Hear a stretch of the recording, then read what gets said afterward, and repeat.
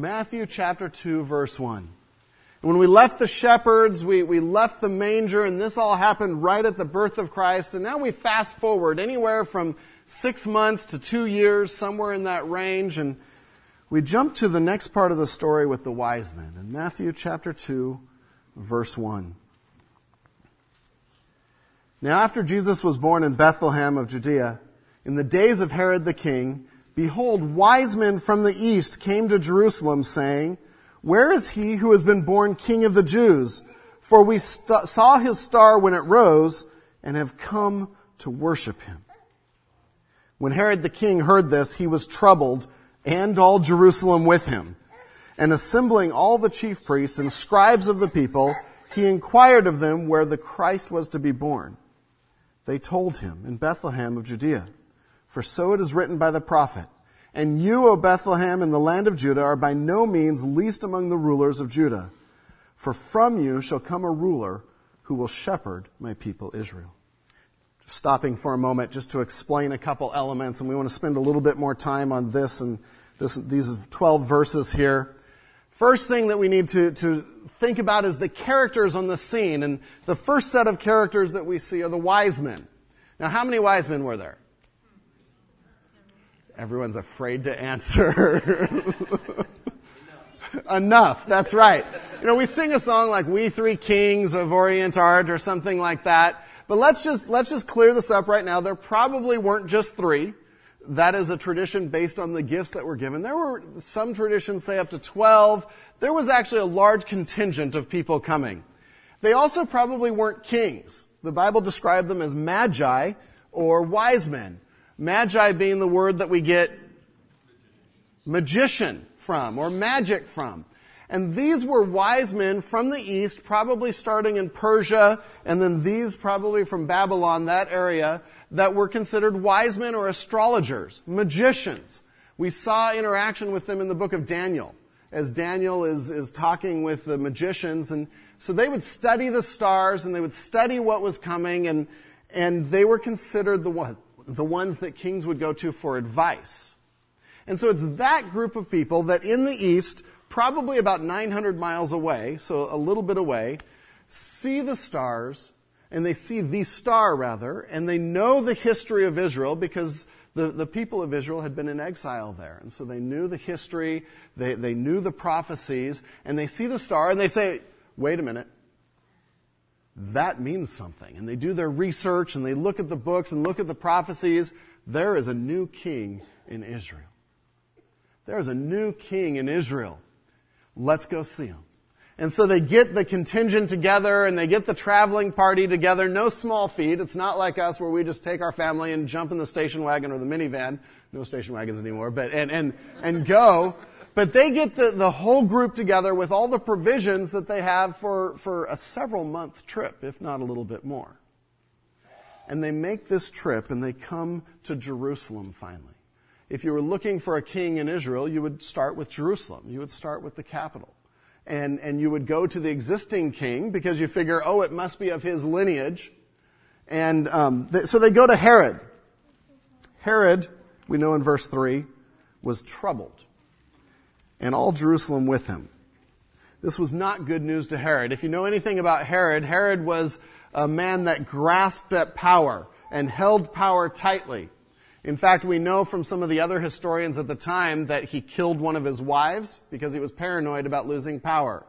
He killed at least, that we know of, 2 of his sons because he was paranoid that they would take over his throne. And so that's the type of man that is sitting there on his throne. The wise men come and they say, we heard there's a new king in Israel.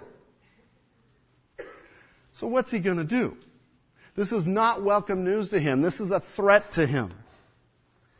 And that is the setting of what is happening in this story. And so we see the wise men and they're coming to worship, and Herod starts to get all his scribes and all his wise men and says, you need to find this out. Where is he? Where is he? We need to deal with this. And they come back and quote Micah 5:2 and 2 Samuel. And you, O Bethlehem, in the land of Judah, are by no means least among the rulers of Judah. For from you shall come a ruler who will shepherd my people Israel. Then we read on.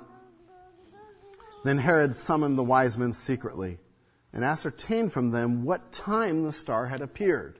He's trying to figure out some timing so he knows how to deal with the situation.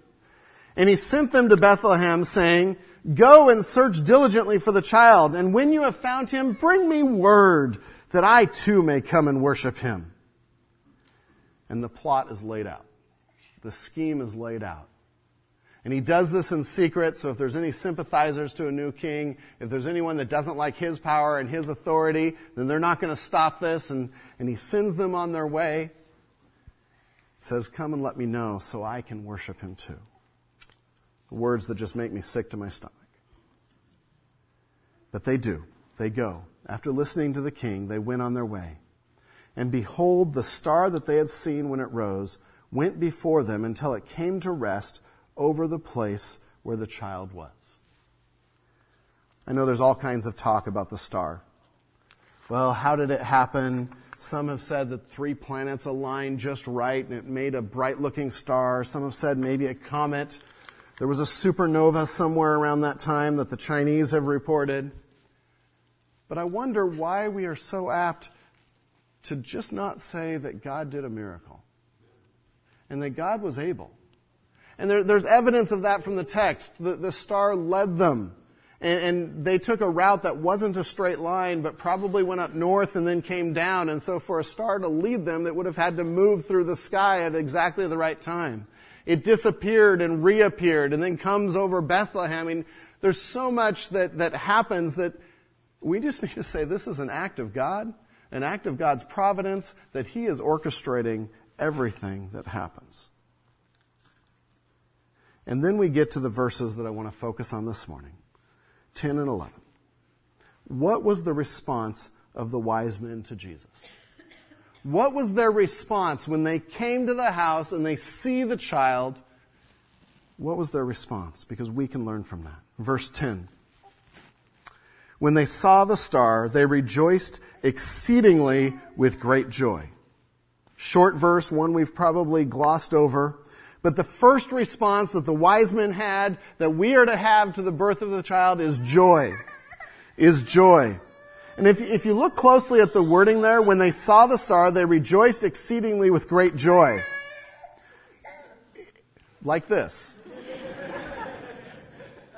Joey, is that joy? The wording there in the Greek is really interesting. It literally is that they rejoiced, joy, great, exceedingly. And it's 4 words all in a row that one word would have sufficed for. They could have said they rejoiced. But no, it's they rejoiced and it was really joyful and it was great and it was exceeding, it was extreme. They're making a point here. When an author, when the Holy Spirit inspires the same word over and over and over again, it's like 4 exclamation points at the end of your sentence in the email. This is exciting. This means something. And so these wise men who came from the east, from a pagan culture that didn't understand everything that was happening, when they found the star resting over Bethlehem and when they were coming to the king, joy was the prevalent emotion. It was huge, massive, mega, one of the word means. And contrast that with Herod. Remember Herod? What was his response? He was disturbed, and all of Jerusalem with him. This is a powerful man who's known for being violent. And so we have the joy of the wise men. Exuberant joy. We have Herod, who in the same event is troubled and disturbed. But for us, if we're to take this and learn from this and ask, why did God put this in His Word? One of the lessons for us is we come to the birth of the child and we should come with great joy. Huge joy. Extreme joy. This is the best day ever. Other than Easter. The two go together. But this is God's gift to us. And we should never come at this with a bah humbug. We should never come at this with, oh great, it's Christmas again. Because this is an amazing time of the year. Consumer Reports did a survey, as they love to do, top things we dread at Christmas. Number one, can you guess number one? Driving. I heard relatives, driving, fruitcake. Number one is crowds and long lines.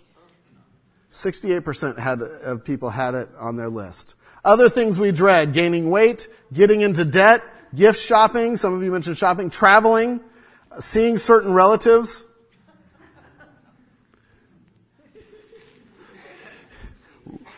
A lot of people mentioned that. Seasonal music. Now wait a minute. That's messing with something dear to my heart. Having to be nice.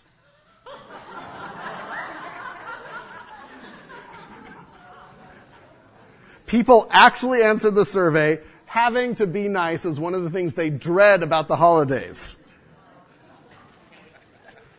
Can I say it so hard? Thank you, Joshua. There's issues with that. But the list, there's 11 things on this list that tell us we jump to what we dread so often instead of what brings us joy. Why?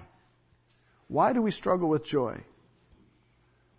This morning I would challenge us that it's because we focus on the wrong things. If we focus on the gift giving, if we focus on all the events, if we focus on the schedule, if we focus on the driving, then you will be depressed and you will be angry and you will be frustrated. But if we focus that the Savior is born, the Savior is born, then our response becomes like the wise men. They saw the star. They rejoiced exceedingly with great joy. See, our joy at Christmas isn't dependent on all those other things. It's not dependent on the meal. It's not dependent on if all the relatives come over. It's not dependent on if we can actually all get along later today. It's not dependent on any of those things. Because joy says the King is born. The King is born. Nothing else matters. And if He's King and if He's Savior, He takes care of the rest. And so I can trust Him. The word for joy is the aspect of peace and trust in a God that knows what He's doing. So today, if you find yourself getting frustrated, and if you find yourself getting annoyed and wondering where the joy went, stop for a moment and ask yourself the question, did the King no longer come? Has anything changed with the Savior and the birth of the Savior? If not, then my joy should not be changing. Those times when someone says something hurtful to us, as sometimes can happen at family gatherings, become an opportunity to pray for them.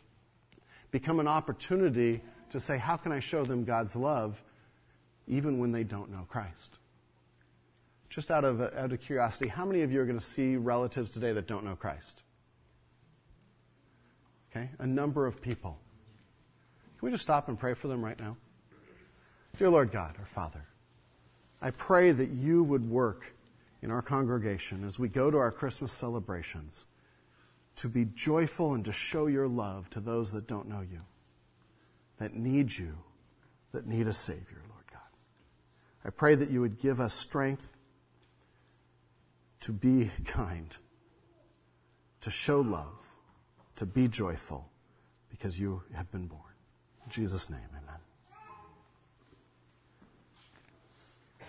It's an opportunity to show joy. I had an experience of joy yesterday. We opened our gifts yesterday, so we didn't have to worry about it this morning. And my kids got me a gift. A Dodger dog. A Dodger pillow pet.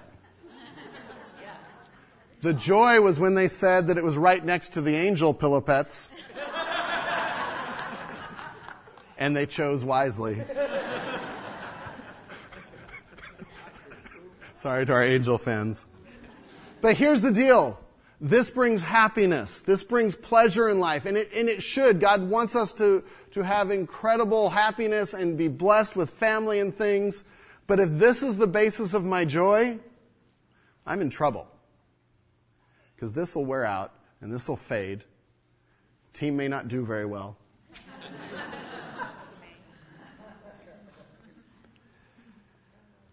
rejoice with exceedingly great joy. Let's read verse 11. And going into the house, they saw the child with Mary his mother, and they fell down and worshipped him. Stop there. Second response that they had to our Lord and Savior is worship.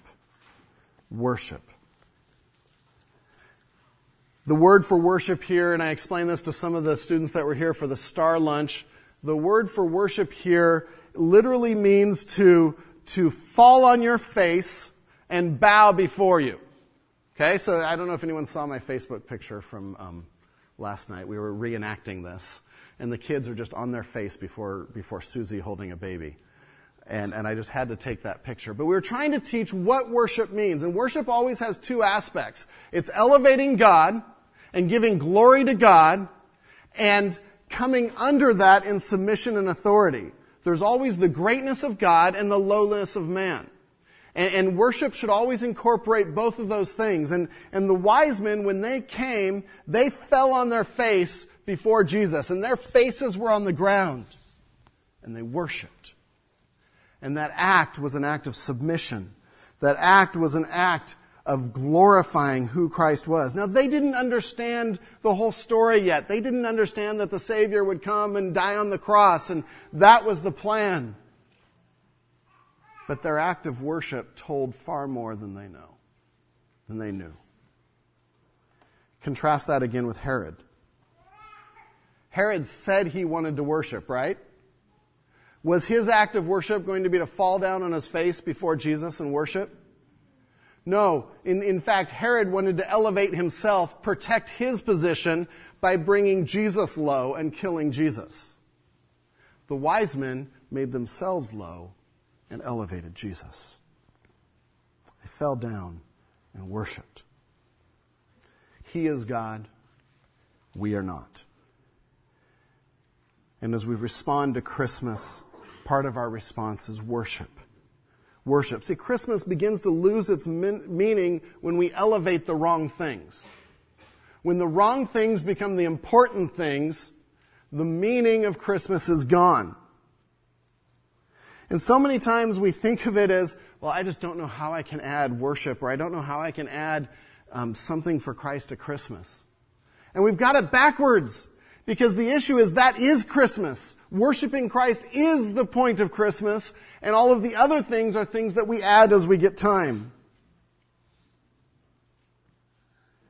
And so today, as you go and celebrate the birth of Christ, how will you worship?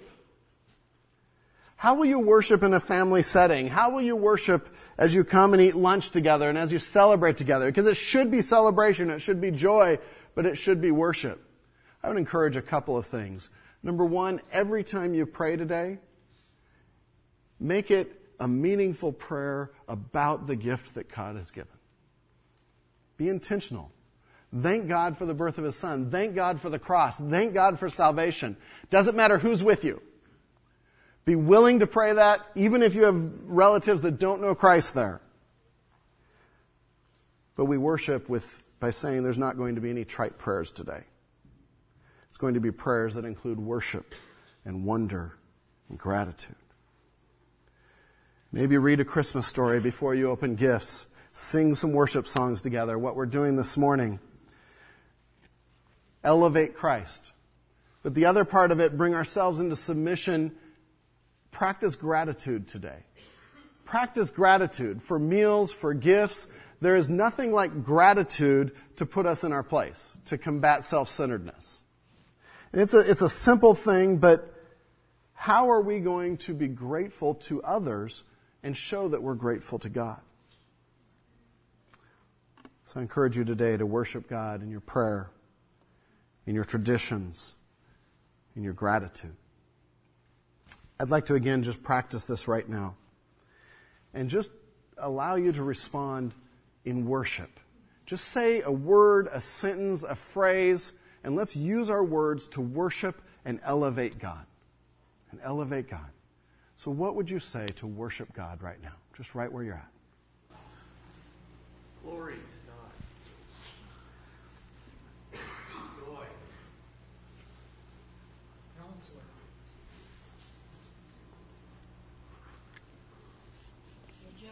Joyce.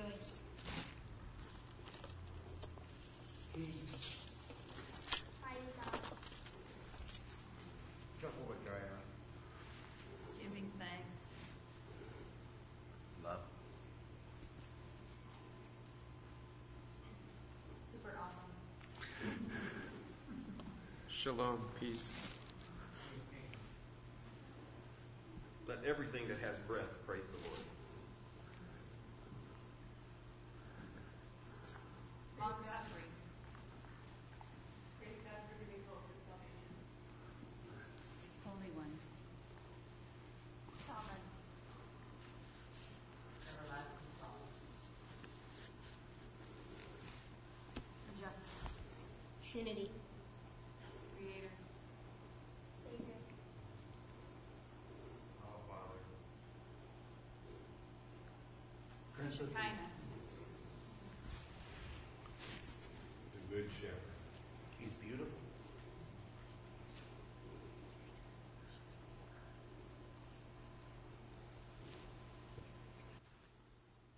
The Savior is born. The Savior is born. That's worship. That's worship. Thank you. The wise men responded with joy. They responded with worship. And finally, in the last part of verse 11, then opening their treasures, they offered him gifts, gold, frankincense, and myrrh. Third way they responded is that of giving. Giving. And this isn't separate from worship. Actually, it's just a subset of worship. It was part of their worship. And they gave 3 gifts, gold, frankincense, and myrrh. And I know so much in tradition has been made of the gifts and what each one stands for, but we lose the bigger picture that they were gifts that were given to a king. They were normal gifts that were given in worship to a king. The gold was highly prized. The frankincense and myrrh were used, sap extracted from a tree and a bush to make perfumes. And some of the things about these gifts is they were gifts of great worth. Great worth. They were gifts that cost something and cost the wise men something. And in the same way, as we give to God, our gifts cost something because we're giving of ourselves. If a gift costs nothing, it's not much of a gift. The gifts, one of the other features of the gifts is they gave the best. They gave the best. It's interesting to see that they're fulfilling prophecy even as they do that, because prophecy in the Old Testament said nations would come and give gifts to the king. And this is the bigger picture of the story is that Jesus came not just for the Jews, but he came for the entire world, and nations came. In Psalm 72, may the kings of Tarshish and the coastlands render him tribute. May the kings of Sheba and Seba bring gifts.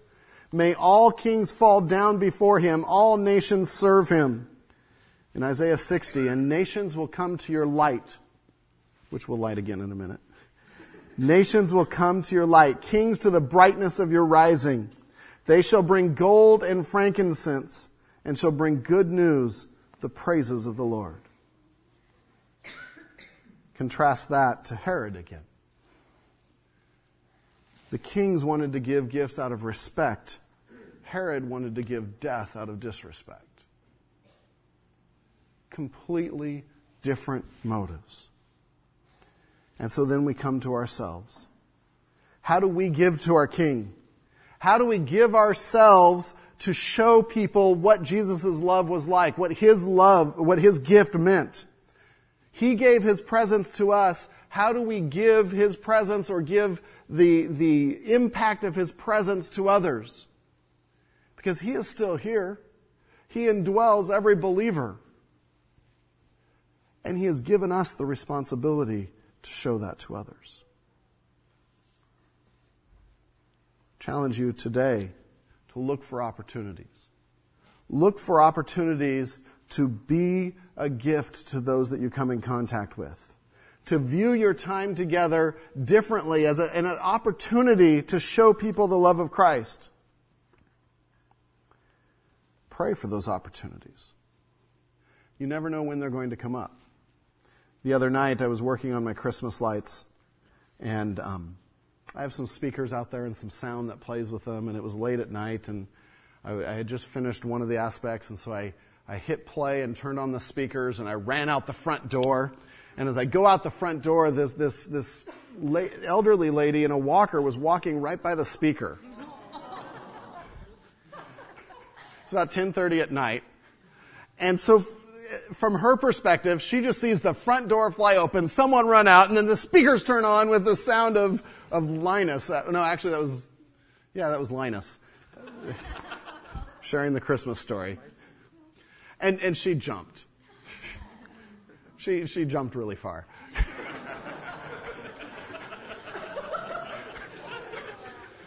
I felt really bad.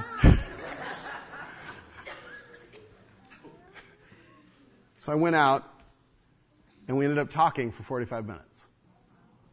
And she shared her story and her life, and I had an opportunity to share why I do the lights, that I do this because Jesus loves us. He gave His Son as a gift. Didn't go anywhere beyond that. But it was an opportunity that was very unexpected, maybe more so for her. But how are we going to be a gift? Are we going to take advantage of those opportunities? Lord God, our Father, we are joyful today, exceedingly and with great joy because of your gift. We bow down and worship you and adore you, Lord, and we give ourselves to you for your purposes, to shine your light to everyone we come in contact with. May that be what Christmas is about today. Thank you, Lord. We praise you. We owe our lives to you. In Jesus' name, amen.